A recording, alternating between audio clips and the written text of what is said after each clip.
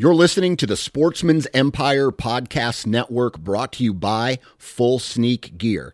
Check out their entire lineup at fullsneakgear.com.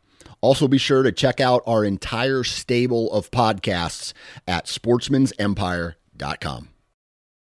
New from Moultrie Mobile, the Feed Hub offers first-of-its-kind cellular connection and control for nearly any spin cast feeder on the market. When used with the Moultrie Mobile app, you can monitor feed and battery levels, run feeders on demand, receive alerts when feeders are clogged, and remotely adjust feeding times. The Feed Hub is ideal for anyone who maintains feeders. Remove the guesswork and save time by planning feeder maintenance before you drive to your hunting property. For more information, visit MoultrieMobile.com. You're listening to the Sportsman's Nation Podcast Network, brought to you by HuntStand. HuntStand is the #1 hunting app in the country, and at only $29.99, HuntStand offers a ton of functionality for hunters all over the country. Whether you own your own property or strictly hunt public, you can choose from over a dozen base maps, view property ownership information, 3D mapping, local weather, log your sightings and harvest, as well as use their trail cam management software and print maps from your hunt areas.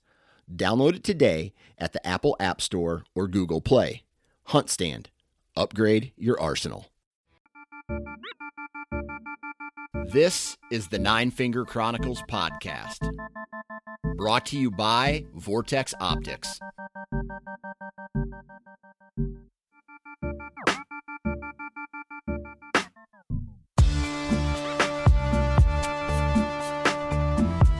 What's up, everybody? Welcome back to the Amputee podcast, Nine Finger Chronicles. Sorry about no episodes last week, man. I was traveling for work. I went to the Professional Outdoor Media Association conference, and it was a pretty cool conference. Met a lot of new and interesting people. Met somebody in a demographic that I'm not typically used to, and it was a lot of firearm heavy people. And that's something that, as a bow hunter, as a self-admitted, like, that's my label that I give myself, right? As a bow hunter, I don't know shit about guns, right? I've never killed a deer with a rifle. I think I've killed one doe with a shotgun, and everything else I've killed has been with a bow.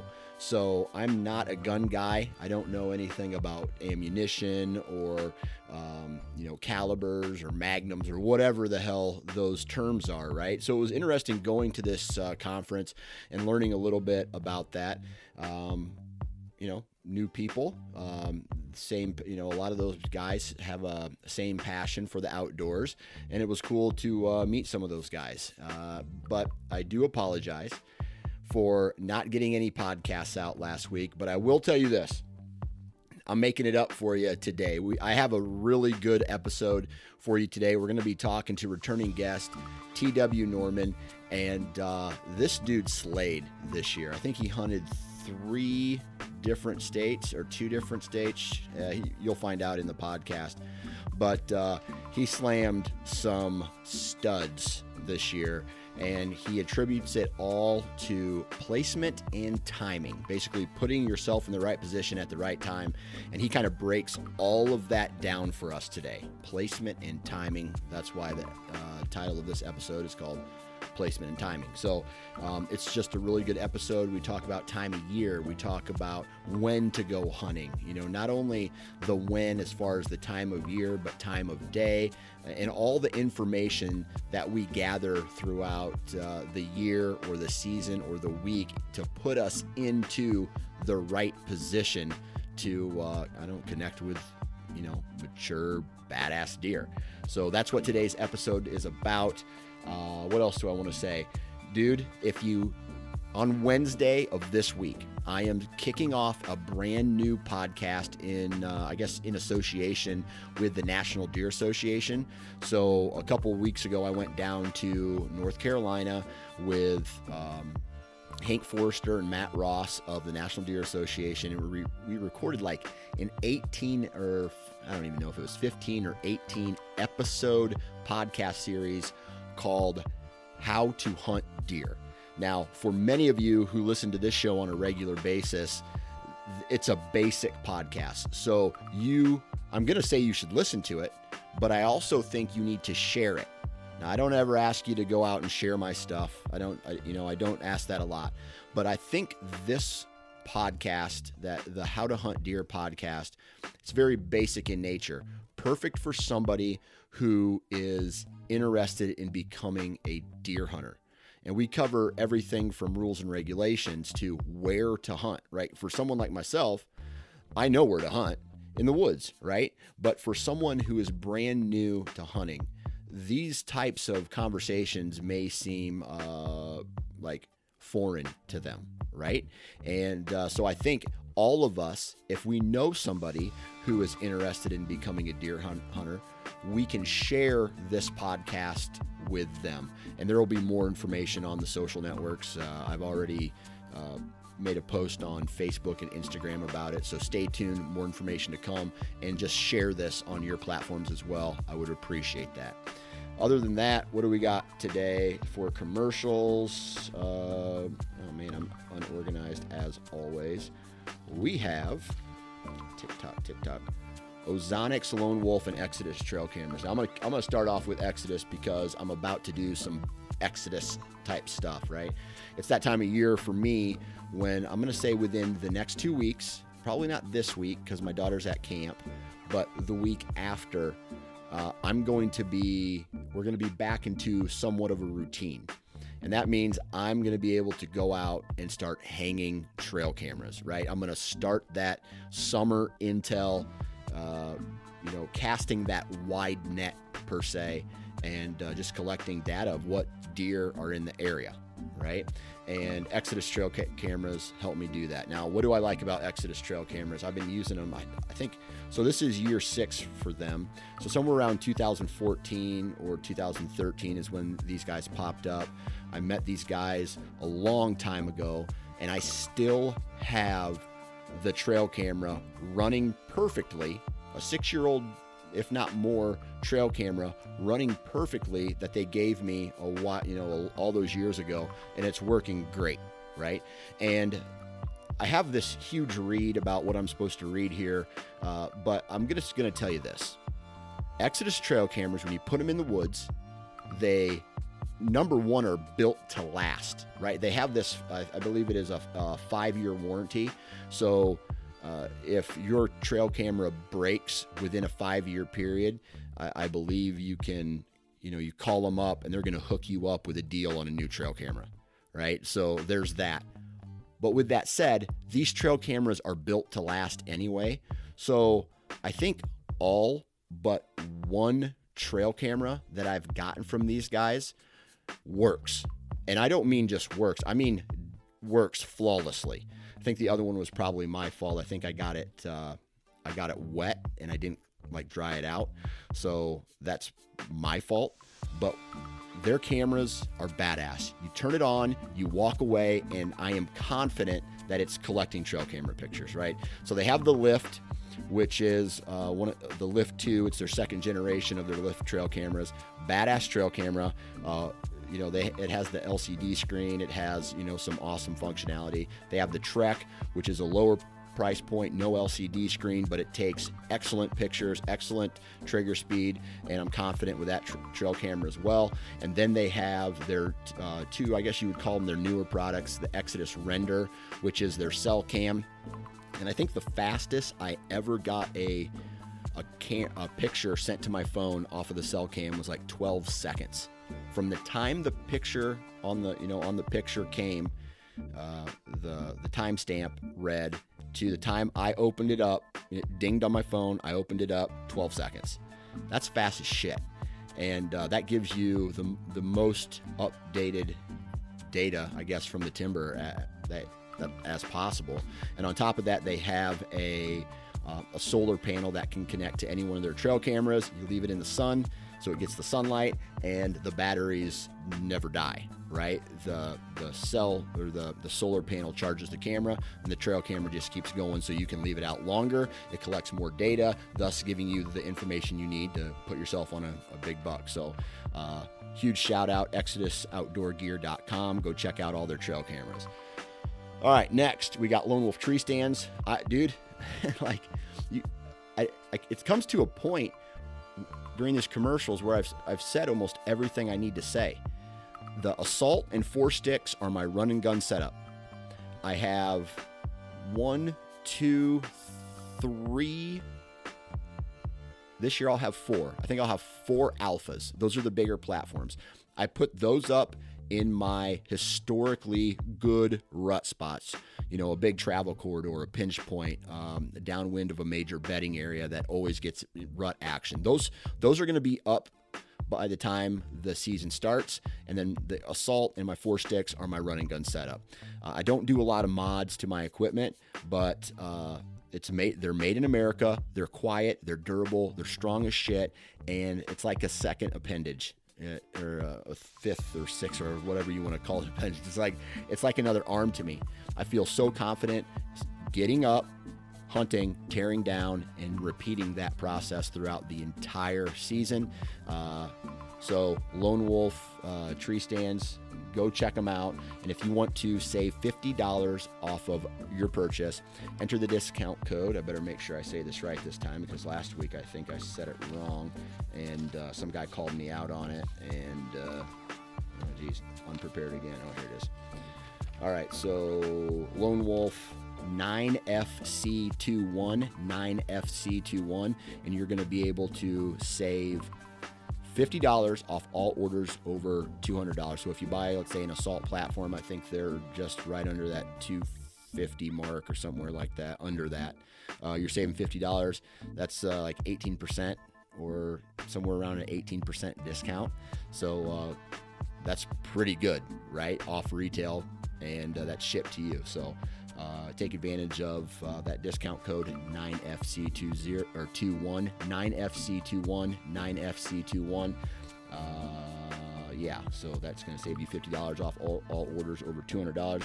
And then Ozonics, right? The functionality of an Ozonics is crazy, right? I mean, it puts ozone in the air, and it is it just distorts your scent profile. This is what I'll say. It distorts your scent profile. So as the wind blows down, you know, whatever away from you, whatever you're smelling like, it distorts it.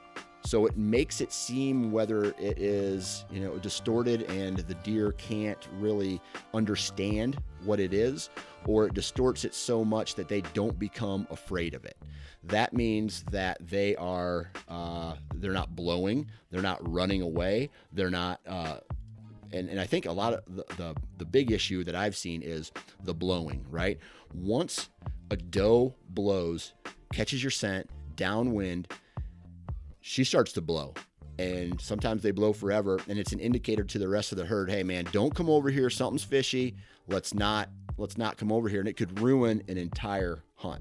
So what I will say is it distorts it. They may be curious, they may catch something, but they're not blowing, and thus giving you the opportunity to finish out your hunt, and additional deer will come through. It happens to me a lot because I put myself into a position where I'm cutting the wind really hard, and I can be really aggressive in my wind setups with an Ozonics in the tree.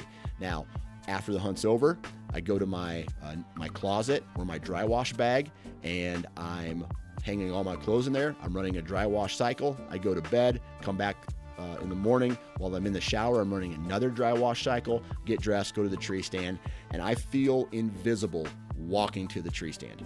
So, just go to OzonicsHunting.com. Check out all of the units that these guys have. They have different options, different price points for you to choose from. Badass, functional, and one of those products that if I don't have it, I feel naked, right? So, what's the discount code here? NFC21. NFC21 is going to get you a free dry wash bag with a purchase of one of their units, whether that's a HR300 or an HR230. NFC21, free dry wash bag with purchase of a unit. And then they also have a new unit that plugs into your cigarette lighter, and it circulates ozone into your vehicle and kind of cleanses the air in your vehicle as well. So ozonixhunting.com. Other than that, guys, that's the whore out portion of the show. That's how I make my money. I really appreciate you guys taking time to listen to that, because it means a lot, and I do believe in these products. So there's that. And what else are we going to do? We're going to get into today's episode with T.W. Norman about placement and timing of the hunt. It's a good episode, guys, so listen to it all. 2, 1. All right, on the phone with me once again, Mr. T.W. Norman. How we doing, man? Hey, bud, I'm doing fantastic. It's always a pleasure to hang out with you. Yeah, you still doing the Lord's work? I'm still doing the Lord's work, man. Every day, in it to win it. Yeah, absolutely. That's a commitment, right? Yes, sir. It's a calling. It's greater than a commitment. It's a calling, I say, because a lot of times, man, whenever frustration comes, I say when frustration builds, a calling will keep you, and whenever everything else will try to get you to run. Yeah. So whenever there's a calling, you'll stay in it, man. So this is a calling. I think I've mentioned this. I don't know if it was to you. I've had other preachers on the podcast before, but Yeah. I was in with my church youth group back in the day, and my mom had me come into Sunday school every Sunday by force. But when I was there, I was participating Sure. freely and all that Yeah. stuff. And so my whole high school, I was in the youth group, and we would run I think it was like one Sunday a month. The youth group, the senior youth group, would actually run the service. And wow, yeah. So we had one of the preachers approached me, and they asked me if I would be interested in going to seminary school. To become a preacher. And yeah, I said to them, you know what, that is very interesting. But at that point in my life, you're 18, you don't even know what you're doing yet with the rest of your life. Yeah, that's right. And I was like, I am a hypocrite. Like, I can't go up in front of somebody and tell them, hey, you got to be good, you got to do these things. Meanwhile, on the weekends, I'm doing everything opposite of what Right. you know what I mean? And it took me Sure. a lot of years to straighten myself out, to find I guess a balance, so to speak. Yeah, right. Well, I think that's the one thing that we all come to terms with is that, man, it's not anything that we can really do in and of our own strength, right? It's Right. like I say, man, passion and love will cause you to do things that discipline won't. And it's like, whenever we're passionate about something, especially if it's, what our desire to follow the Lord, it will empower us to do what we can't do in our own strength. And that's really what happens whenever His grace touches our life. Yeah. And it's just, it's totally different at that point, right? Because whenever we're trying to be good, that's usually whenever we mess up. Yeah. But whenever it's coming from a place that's outside of what we can do on our own, that's grace. Yeah. And that's what He supplies to us. Yeah. That's good stuff, man. So, self-admittedly, I am not necessarily religious. I don't go to church every Sunday. I'm more of I guess what you would call a spiritual type person. I believe if you do good things to other people, that in return, you put out the most positive energy that you can in this world, and positive energy will come back and find you. And that's kind of how I live my life. So this question just popped into my head, and I want to see how you answer it from a whitetail perspective. Okay. We have almost like in the whitetail world, there's a group of us that are like very positive, right? Okay, good job. You shot a spike. Congratulations. Good job. Awesome. Yeah. Awesome. Whatever. Then on the other side of the fence, we have groups of people who just shame and hate the success of others. What are your thoughts from what you do for a living, and maybe translate that over into the social media, whitetail or hunting community? Man, I've thought about that, not necessarily in the framework of that question, but I find myself personally totally in that first group where it's all about, I celebrate the experience that you've had in the woods. So, when I'm listening to your podcast and you're giving updates on your season, and you've been grinding hard, and you've finally connected with the mature deer that you've been chasing, man, I'm celebrating with you. I'm like, yes, way to go, Dan. Yeah. And if it's a buddy of mine who, man, he sends me a picture of a 6-point that he killed, and he said, well, it's just a 6-point. I say, you stop it right there. Exactly. That is an awesome harvest. Don't believe the lie. Right? And that's it right there. Like, there's this whole, the shamers out there, they perpetuate a lie that if we don't have a 150-inch deer, then we shouldn't even share a picture of it on Facebook. And that's ridiculous. It's like, man, the truth is, right? So you're asking for the coordination or the correlation between even what I do in the church and in the hunting world. Man, I think that just like a lot of people are deceived in their life by the enemy, I think, man, people get deceived from social media and the shamers, the hunting shamers out there that want to make people feel like what they've done isn't enough. Whenever, man, we need to be celebrating, right? The truth is, we need to be celebrating this gift that we have of the outdoors. Yeah. And whether that is a spike or whether that is a 180-inch monster that is your absolute dream. And so I'm totally with you, bud. It's like, get out there, enjoy what God has created, and don't be ashamed. Don't let anybody talk you into the deceptive lie that you need to be ashamed of what you've harvested. Yeah. Yeah, I couldn't agree more, man.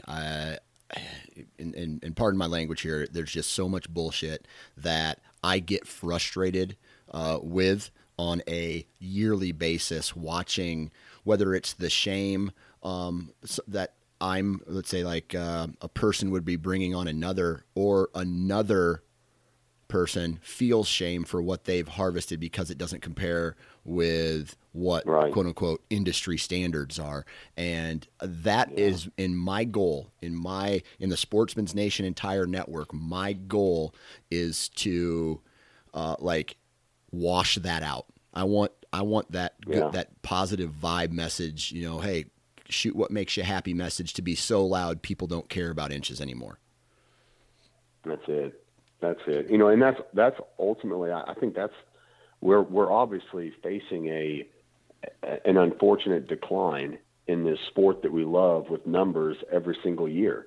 And I have to think that some of that is coming back to this immeasurable standard of success that so many people have placed on others, where it's like, well, if I can't kill a 140-inch deer or a 150-inch deer every single year, well, I guess I'm not a good hunter. I guess I'm not like Bill, who's, all over social media, who's doing it every year.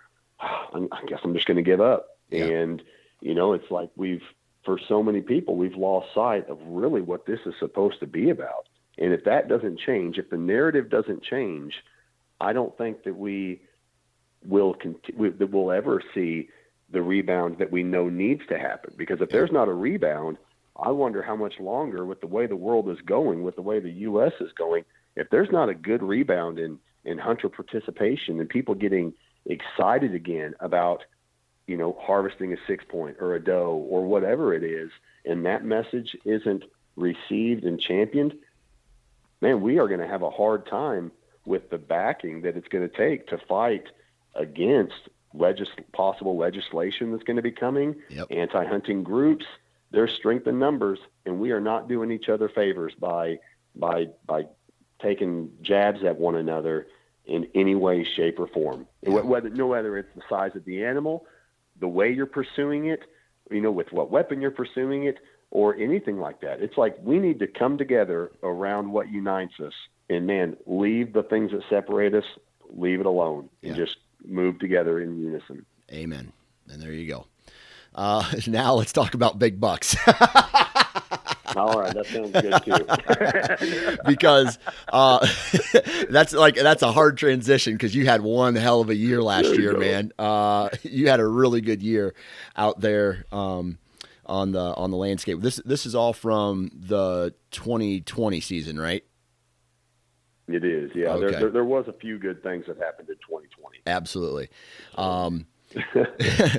So placement and timing, okay? These are two things that in this message that you sent me, you're like, hey man, I had a really great year this year. I harvested 4 different bucks in 3 different states, and I think I owe a lot of it to placement and timing. All right. So let's get high level real quick. And I want you to talk to me about, in your opinion, what does placement and timing mean? Well, I think it just like what you're saying, the high level, the macro into the micro, and we can discuss that, the micro portions later. But the macro version of the placement, I think, is understanding, first and foremost, it begins with your place. Where are you hunting, right? So success, it's going to be where you hunt. So if it's, your land in Iowa, or if you're hunting in Alabama, first and foremost, you have to look at your place. And from that, you have to develop realistic expectations and goals for your place. And so placement begins with the place that you hunt. And we know, I've heard it said on your podcast, on the Wired to Hunt podcast, and probably, through all the magazine publications and different articles that we've read, we all know that you can only have expectations for what is reality in the place that you hunt. And so success correlated with placement begins with the place that you hunt. I've got friends in Alabama that tell me every year, if I see 120-inch deer, that is a slammer for where I live in Alabama, and there's no way I'm giving it a pass. Yeah. And I'm like, well, buddy, you better not give it a pass. So in that place, that deer, that is for their goals, that's success. And so I think it begins with the place that you're hunting, and then the timing is both the time of the year, the timing, you can even micro that down, the timing of the month, with the cold fronts, but it's also the right time spent in the stand. So really high level, placement is the place that you hunt, and the timing of the year, timing of the season, and the time that you spend in the stand. And then, like I said, we can micro that down into really fine tuning both of those things to lead to greater levels of success, I believe. Yeah, that's great points there. And I think what you say there, as far as placement, knowing your place, knowing the farm that you hunt, holds a lot of weight, because I think what happens is people bring in, so they listen to this podcast, or they listen to another podcast, or they listen or read an article that some quote unquote bigwig wrote or says, and they look at the actual task that this person went through, the steps that person went to harvest an animal, when they should be looking at the principles and trying to apply those principles to their place, their farm, and work through the scenario that way, and not take everything so literal. Like, hey, I have to be in this part and do this at this time and do this because this guy did it. Well, no. That needs to be adjusted to your place, your farm, your terrain, the state, the whatever, right?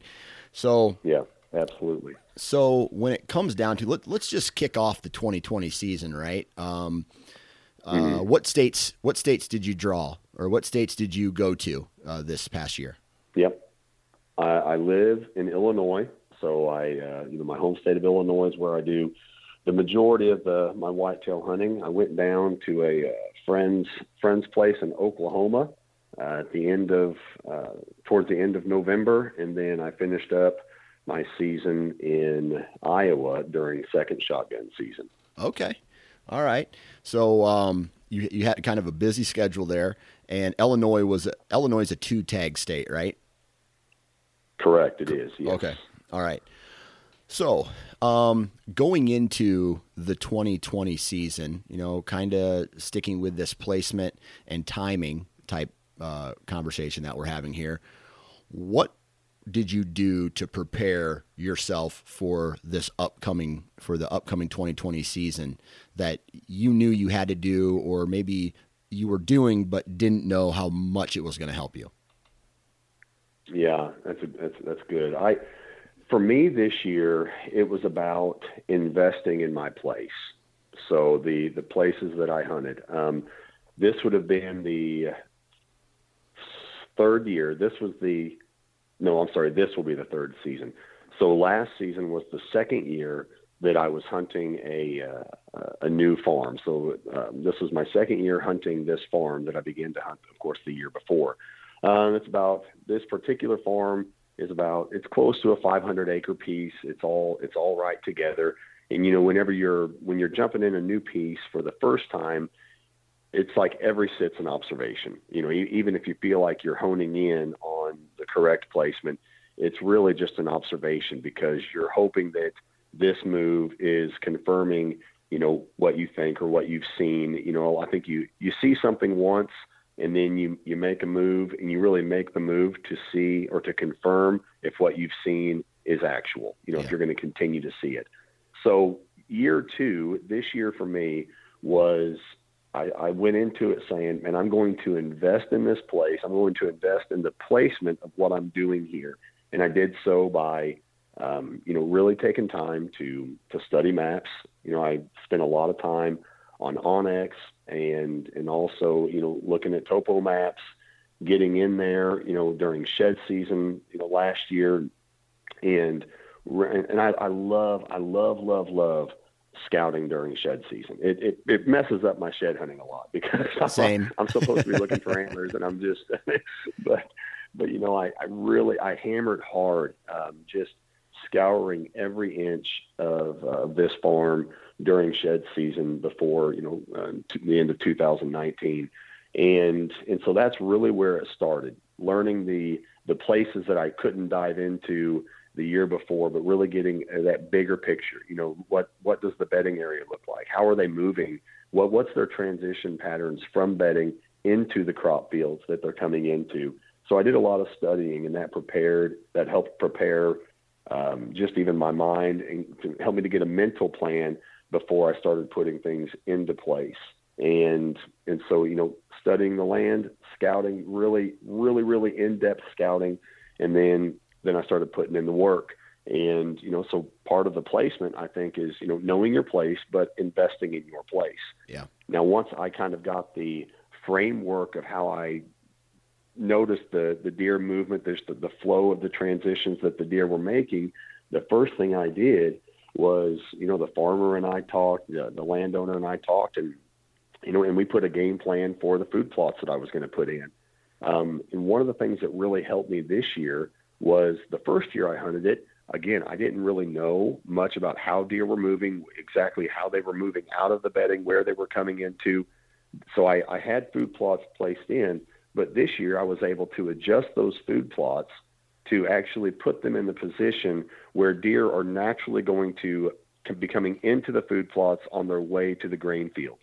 Whereas, as opposed to the year before, where I was putting food plots out to try to attract deer to my area, to the places where I thought would be good, this year I was really able to fine tune and move my food plots into the areas that deer were naturally going to be coming through, in essence, making it just a really big super funnel. Yeah. And so it really, even that investment of my time into my place made a huge difference in the overall success and the amount of opportunities that I would have. But that came from investing in the place that I was working towards.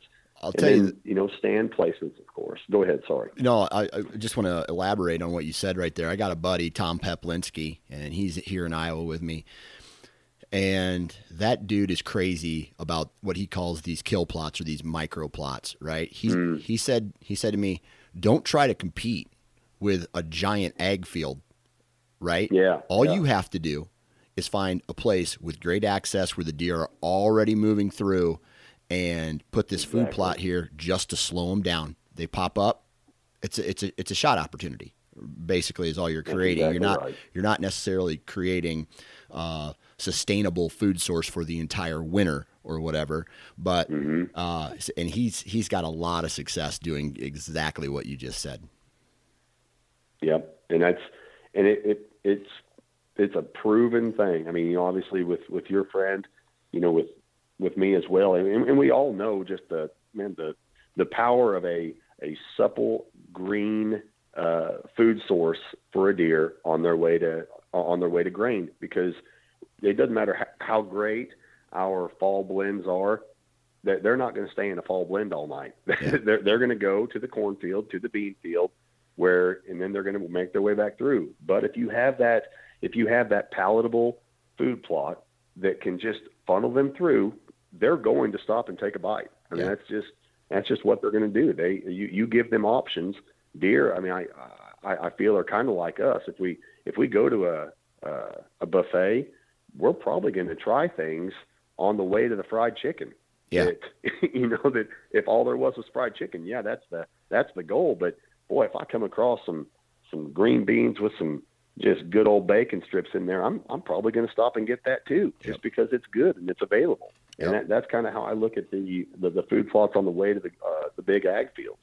Yeah, they just come through. So anything that was really eye awakening from that food plot standpoint? I mean, from creating those food plots in those high traffic areas. Yeah, and so this kind of comes back to the placement of the food plots, but also the placement of the blinds, and also this helped with timing as well. It just kind of all came together on this. What I found, whenever I was able to move the food plots and position them just like we've been talking about, it actually, I think, enabled me to spend more time hunting than I typically would have, because it limited the disturbance that I had in the past, because I wasn't having to dive into the woods or to get too deep. I was able to really spend my time hunting the fringes and waiting for the right time to dive in, and waiting for the right time to possibly, disturb the deer, the closer we got to the rut. So I feel like I got to hunt more often, because my disturbance of the animals, of the wildlife was decreased a lot, because I started hunting out of elevated box blinds this year. I got some elevated box blinds and put them on some trailers that I could move around. And I was just able to slide in and slide out with very minimal disturbance to the deer. And so I never felt like I was really hunting pressured deer. Although I was pressuring them, they didn't know they were pressured. And so being able to put these food plots where they needed to be, it also gave me access to hunt while minimally disturbing the wildlife. Yeah. So that was a huge eye opener for me. I wasn't having to go to the deer. I was hunting in a way that the deer were naturally coming to me. Yeah. And then by the time they were passed, I didn't have to worry about busting or boogering anything. I would just make my way back out. And it was just a smooth operation this year. So, a lot of guys have these giant food plots, right? They put that box blind right in the middle of it, and they hunt in any wind direction. So with something with natural deer movement kind of coming through, knowing that the food plot you're hunting is not the end destination for these animals, how important was you to really, and you can talk about this on the micro level now, talk about tree stand placement, access routes, and how you are going to hunt these places on different wind directions? Yeah, so how my particular farm in Illinois is set up is I've got some big timber pieces surrounding the ag. So like my farm that I hunt is primarily ag field with creek crossings, creek drainages through it. So just nice natural pinch points with some heavier timber on the west side that connects two big pieces of timber. But there's most of the crop fields are on the farm that I hunt, and it's rolling crop fields, a lot like what you see a lot in Southwest Iowa. And so it reminds me of where I lived and hunted in the Southwest Iowa area.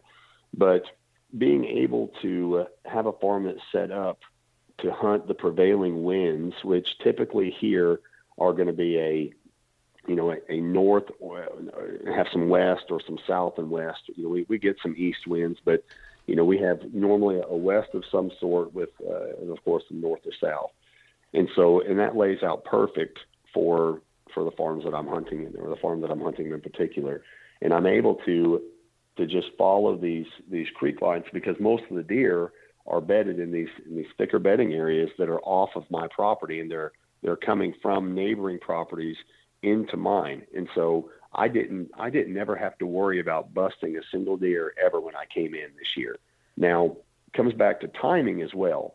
I wasn't, even though I felt like things were set up better this year for intrusion and minimal invasion, of course, I'm still very cautious about my approach and wind direction specifically, because there's a lot of deer. Deer densities are very high on this farm that I'm hunting, but I know where they're bedding now, and I've really kind of honed in on that. As long as I was intentional to be using the wind to my advantage, especially on my entry route, I'm telling you, thankfully I never busted a deer the entire season, and when I was entering to my stand placements, just because I know where the deer are bedding. I know the right way to approach, and so access is key, and we both know that. We've read the articles, we've seen the videos that tell us that. But if you can set yourself up, placement, right? If you can get your place set up and your stand placement set up to where there is minimal invasion, but you can get into your stand without messing things up, you're set up for murder in the best possible way. Yeah. Did you have to tweak that at all last year, like move your blind or move tree stands or anything like that, because something wasn't perfect in a scenario like that? And how did you do that? So, yeah, actually there was one stand in particular, and I did move a blind, but not because my access wasn't set up the best that it could, but I just noticed, again, just being the second year that I hunted the farm, I'm still learning. And so as I was hunting, I was noticing on the southwest corner of this farm, man, there's kind of a horseshoe that goes into the woods. And I noticed that that the majority of the deer that were making their way out to the ag field, while I was hunting another food plot, even more deer were coming out of this kind of horseshoe that was in the corner of this field. So I made an adjustment, pulled my blind over there and set up. And that was just a real easy one, but a more difficult one that I noticed what came at the end of October. I usually don't get into the timber until, October 26th or 27th, somewhere like that, then before I really feel like I can make a move into the timber at all. But this was late October, and I was hunting again, kind of the edge, but I could see into the woods about 100 yards. And as I'm looking through the woods, I'm seeing just the legs of deer. The leaves have started to fall, and the way that they're transitioning on the ridge, which is different than I thought they were. I thought they were bedded further back and they would be coming more directly towards me. But what they were doing was, from the bedding area, they were filtering north, working and feeding on some white oak, some white oak acorns that have dropped. And then they were working south on this ridge, and I could just see, glimpses of deer moving along the saddle of this ridge, just right down about halfway up. There's a bench in the ridge. And so I told my buddy who I was hunting with, I said, we got to get a stand right up in here. And so that next morning, early in the morning, after our hunt, we transitioned a ladder stand right up there, and absolutely ended up being a killer placement. Once we got up there and just found exactly where they're moving, I mean, it was absolutely wore out, and it proved to be true. We were all covered up in deer every single time. We didn't hunt it a lot. We hunted it 3 or 4 times, and every single time we were absolutely covered up, and deer were doing exactly what they did the very first time we saw it. So I think being able to have observed movement and then make an immediate move, again, puts you in position for success in the right place. Yep, absolutely. Did you have to lay off at all because of wrong wind directions? Thankfully, at that farm that I'm hunting, there's not really a wind. An east wind is not great. So I know if there's of course, an east wind isn't really good for any of us, right? But thankfully, if I have any sort of north wind or any sort of south wind, I've got places I can hunt on that farm.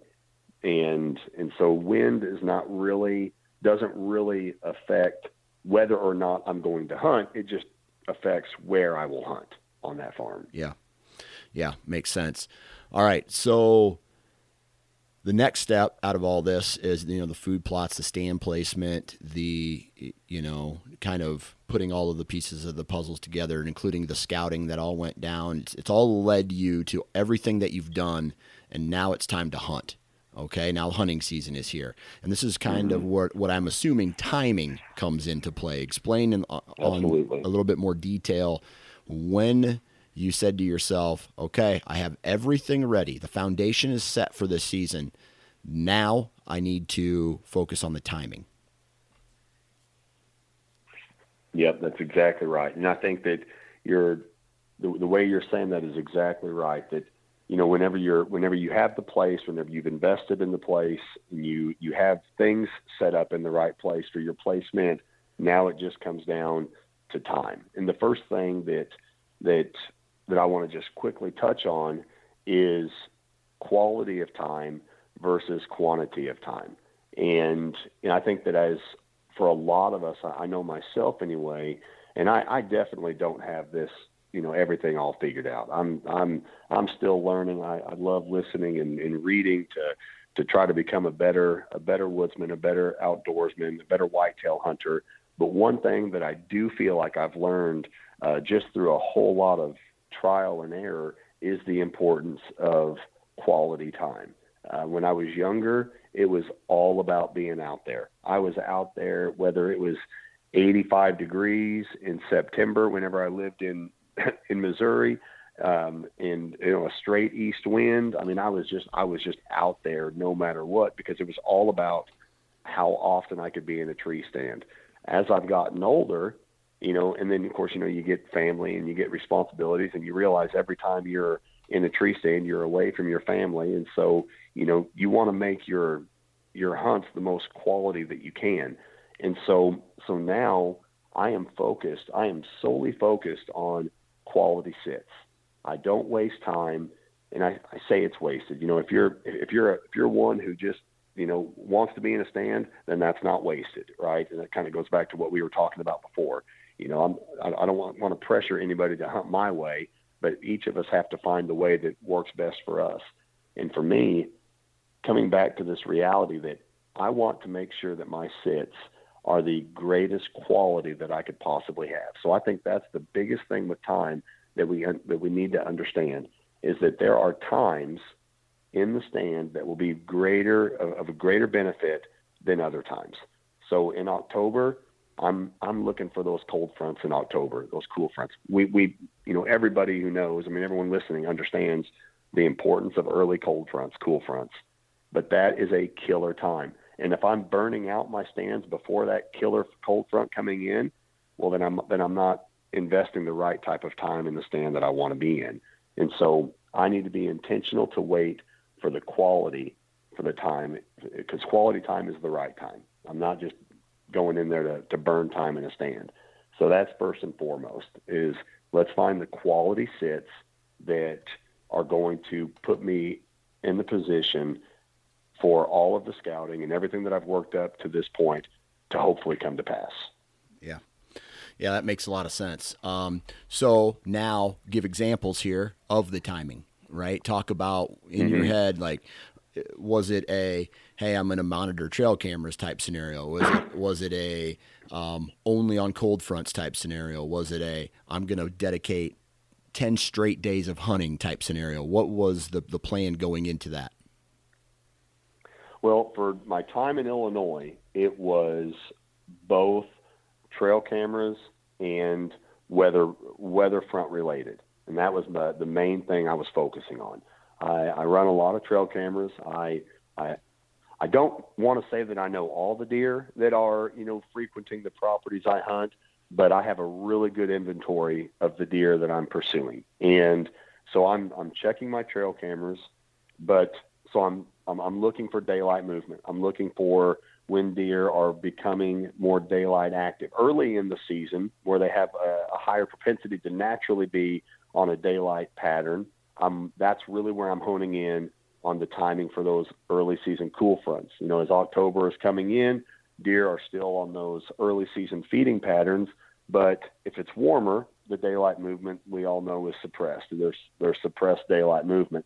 But with that also being said, because I have so much thick bedding right around my food plots and the food sources that I'm hunting, I feel like I have an advantage because the bedding is so close to the feeding areas that I have. And so I will have a lot more daylight movement than a lot of people, just because of the proximity that the bedding area is to the food sources that the deer are feeding.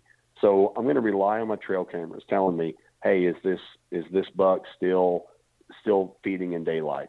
And if he's going nocturnal, then I'm going to wait. That's whenever that cool front is really going to engage him to get up and to move a little earlier. And that's definitely when I'm going to be there.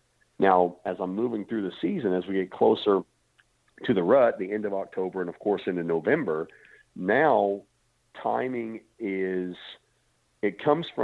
goes more into from a quality time into, at this point, I think that there is a quantity of time switch. And so I call that the quantity switch whenever you're coming into November, because at some point, if you have, so now we're combining the placement and the timing. If you've worked, if you've scouted, if you've invested into your property, in your time and your work to get stands in the right places, to get your blinds set up correctly, in the rut, I firmly believe that quantity of time in the right place will lead to more kills than anything. More harvest, I believe, come from quantity of time in the right place than anything else. I mean, I don't know about you, Dan. I am not a lucky hunter. Do you know anybody who's really a lucky hunter? My brother's one of those. I mean, it drives me crazy. I am not. I'm not a lucky hunter. I have to typically work pretty hard to make anything happen. And so what I have found is that if I can be diligent to get my place ready, to get my everything, to get my stands in the right place, at that point, come whenever the bucks are cruising, now it's back to quantity. I need to be in the stand, and I'm not going to be jumping around a whole lot, especially if I've come into an area that trail cameras show me that there's a good buck in an area, a good mature buck in an area, and I know the stand is in a good place. Now it comes down to hunkering in and spending a quantity amount, a good quantity of time in that stand, because, success, I think, during the rut comes back to being in the stand as long as you can, as often as you can. Yeah. And I think that's really the success for rut hunting. Yeah. So your strategy there as far as time kind of changes as the season goes on. Like preseason, it's calculated strikes based off potential weather patterns or fronts or trail camera intel. And then as we get into this breeding season where the deer movement picks up, it's all about blanket time in the tree stand. Yes, absolutely. Okay. And again, coming back to placement, I'm not going to spend, an all-day sit on a field edge in November. Right. I'll still sit an edge, if I'm getting the intel that's telling me, because especially early rut, that pre-rut phase, late October, early November, those bucks are coming into the fields really checking for does. But we start getting into November, 4th through the 12th through the, or 14th, I'm going to be in the woods at, on these pinch points, on these ridges, that I know deer are traveling, and I'm going to be buckling in, and I'm just going to be patient. At this point, patience kills deer. Yeah. And I think that's probably something that a lot of people who have a lot of success in the woods are patient people. Yeah. People that can just set in and say, I know that eventually, if I'm here, eventually there is going to be a good deer that comes through here. And the key is being there when he does. Yeah. So talk to me a little bit about this again, because when we talk about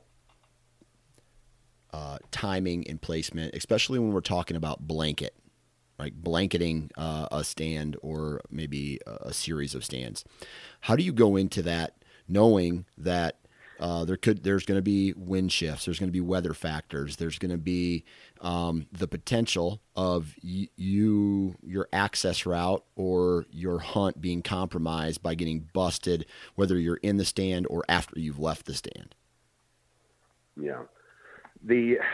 So for me, and again, I think we all just try to, like you said it earlier, we try to apply the principles that we've learned along the way. And for me, wind is always first and foremost importance. What the wind is doing will dictate a lot of success and failures in the woods. But I've also learned that a lot of the wind talk and what we know about the wind, although it's still important, it is of less importance whenever bucks have lost their minds chasing does. Yeah. And so like I've had friends that if they're sitting in a stand and all of a sudden there's a wind swirl and their wind blows in the wrong direction, then they just get all sorts of frustrated and zipped up, tie everything up, let down, and they bust out somewhere else. I'm not quick to move if there's a shift in the wind, if I'm in the right spot, because I can't tell you how many times in the rut during November that deer have come in from places that I thought they would never come in from. It's oftentimes whenever I'm sitting in a place where I know the wind is good from, I still have bucks come in downwind of me. And because I don't think that they are moving with a whole lot of intention of, early and late, it's all about food and safety. Well, now they have one thing on their mind, and they are way more concerned about finding their next girlfriend than they are about eating. They're way more concerned about staying connected to the girl that they found. They'll do crazy things if they're on a doe. And when a buck is on a doe will do crazy things to get away from them. And so I think that it's in this time where bucks are running that I don't want to say you throw caution to the wind, but you can get a little more dangerous with your placement, if that makes sense. Yeah. Especially if a deer, like a buck, is on a doe, I agree. Right. They'll do dumb things. They'll make mistakes. But when, like, what about the scenario where the buck comes in by himself, or he's trying to get from point A to point B, and it just it doesn't look like it's going to end well for you? Yeah, at that point, if you're already in that situation, it's probably not going to end well for you. Yeah. So if they're already in that position where it's, where the wind is blowing wrong and they're just, and if they don't have a doe and they're not on one, it's probably not going to be fantastic. I'm never going into a situation looking, regardless of the wind, but what I'm saying is if I go into a place and the wind is right, I'm not going to just bail on it if it doesn't stay perfect. Yeah. Because oftentimes I think that a less than perfect wind for me can be even more ideal for the deer. Yeah. And as long as it's not absolutely just crazy wrong, I will roll the dice during that time in November. And a lot of times you can still, I mean, you can get, whenever you're careful, right? Whenever you're careful with your, washing your clothes, using your ozonics, I like Nose Jammer. I'm a fan of Nose Jammer.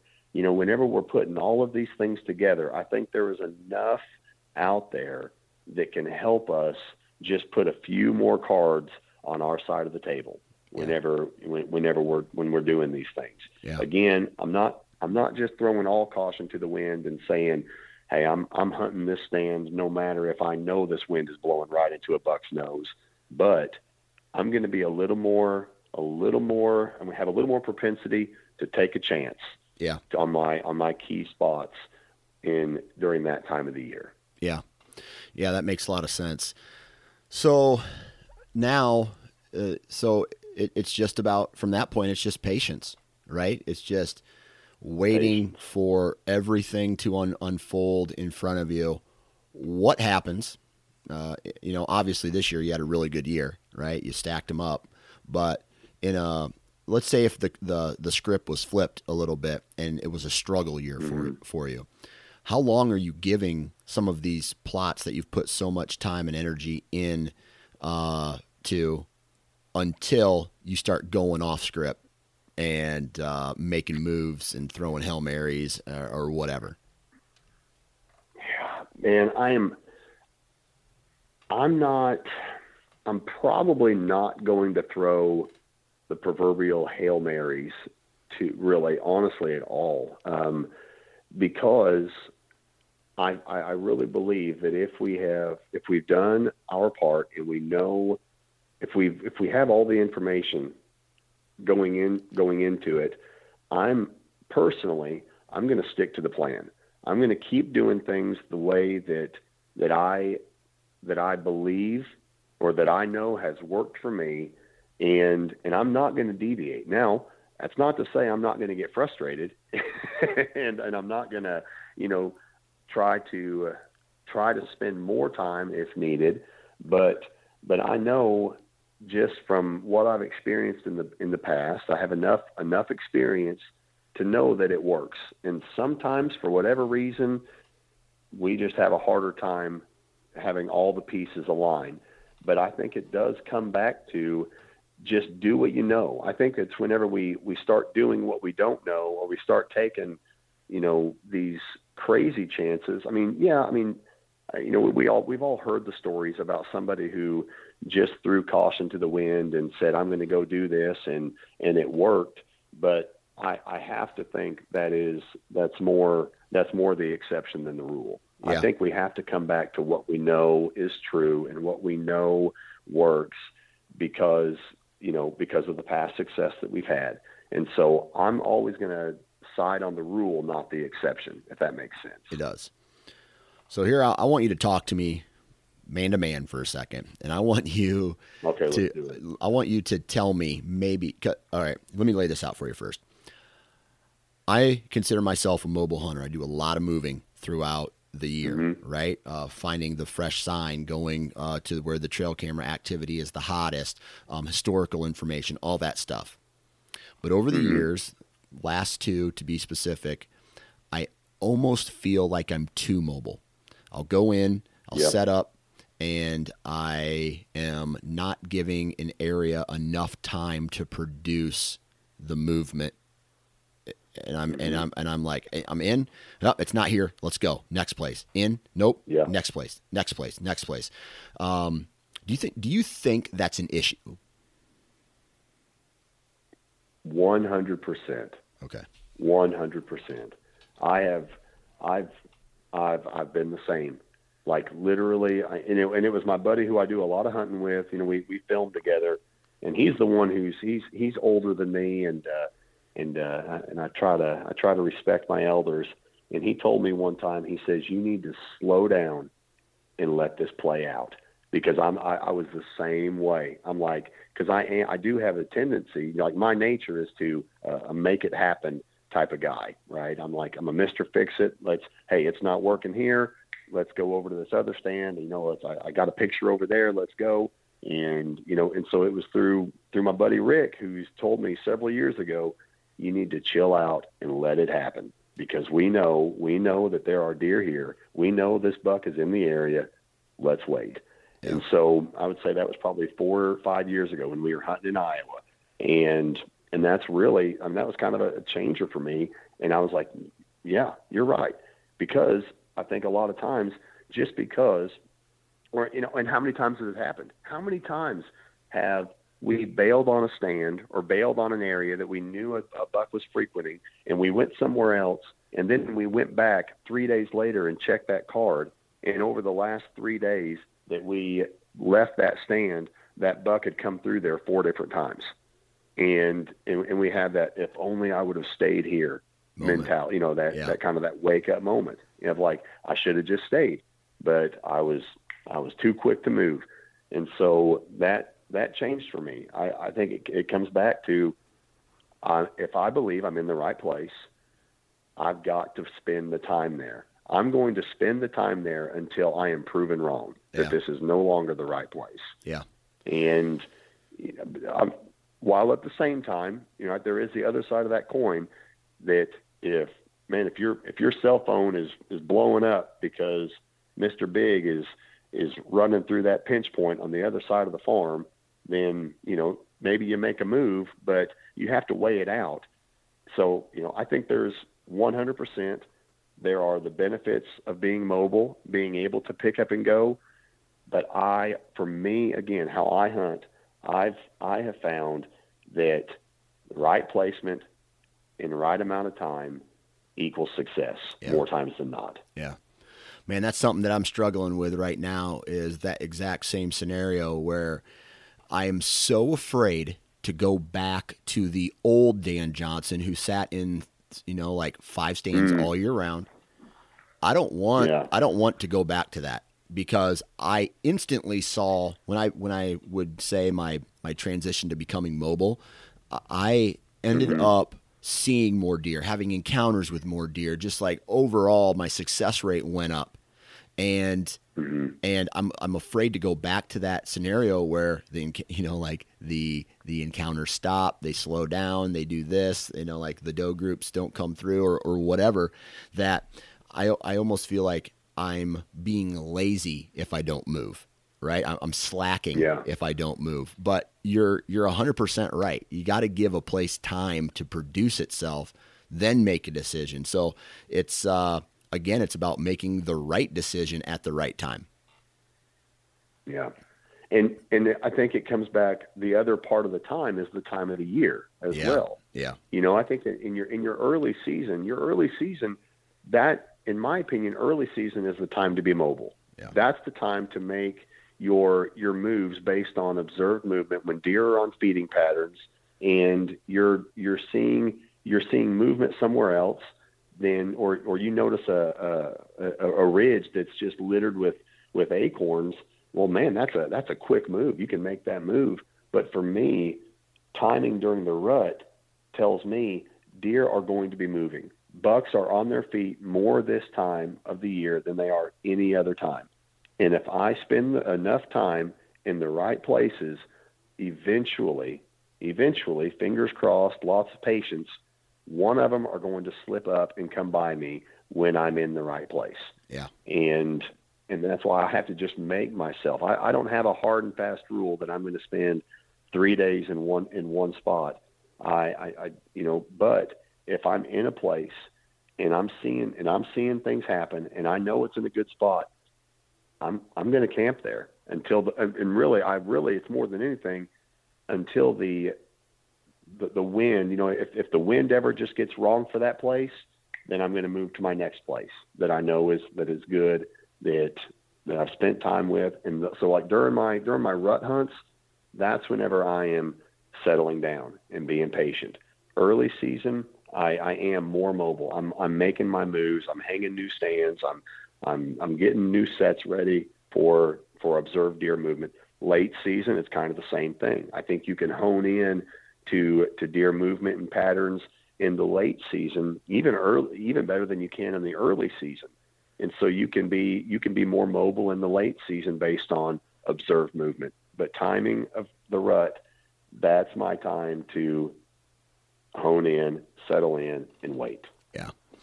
A lot of great points, man. So TW, I really appreciate you taking time today to hop on. Any final thoughts about this, this timing and placement conversation that we've had?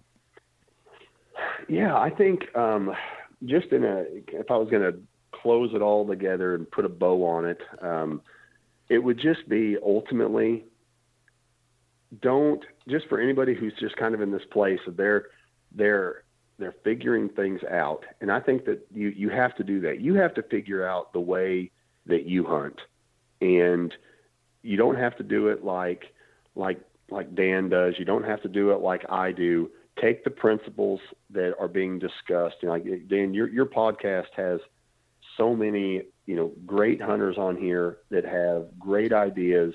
And if we can just take these little things, these little things that if someone listened to this podcast, they can listen to it.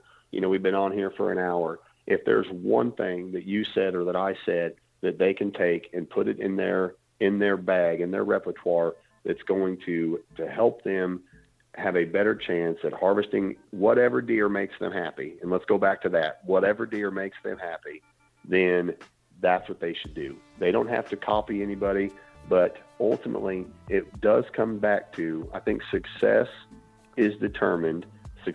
happens whenever timing and placement come together. And so whenever we are intentional with our place and we are utilizing our place and the time, I think that it does lead to success in the whitetail woods. Yeah. So that's kind of my last thoughts on how I'd close this up, buddy. And there you go. And I think really good conversation today, to be honest with you. And I think it's one of those where it should motivate people, right? To get it done, to go out right now. It's hot. I mean, it is hot right now in the United States, and but you gotta earn it, right? Get some of that sweat. That's right. Go out. Sweat equity. Absolutely. Yeah. Go find it, because it does nothing but benefit you. That's right. So, TW, appreciate your time, and I know you had a great season this year, and I hope all that luck and success and hard work pays off into 2021 as well. Hey, thanks. I sure appreciate it, man. Appreciate all that you do for our community. It's good stuff, Dan. And there you have it, ladies and gentlemen, another episode in the books. Huge shout out to TW for coming on and chatting with us today. Man, that was a badass episode, if you ask me. Really enjoyed not only the bullshit up front, but the strategy talk of everything that we've done throughout the entire year. So a huge shout out to him. Thank you, each and every one of you, for taking time out of your day. Please go to iTunes, leave a 5-star review, tell everybody else how badass this podcast is. Don't forget to share the How to Hunt Deer podcast that's coming to iTunes on Wednesday, and keep an eye out for that on social. Make sure you're following on social and Facebook and Instagram. And a huge shout out to Ozonics, Lone Wolf, Exodus, Wasp, Vortex, and Hunt Stand. Please go out and support the products that support this, the brands that support this podcast, because without them, I'm not doing this full time, and you guys aren't getting this badass content. So thank you. Have a good one. Get outside. And I don't know what to say, man. Keep the good vibes going out, because good vibes will keep coming in. And we'll talk to you next time.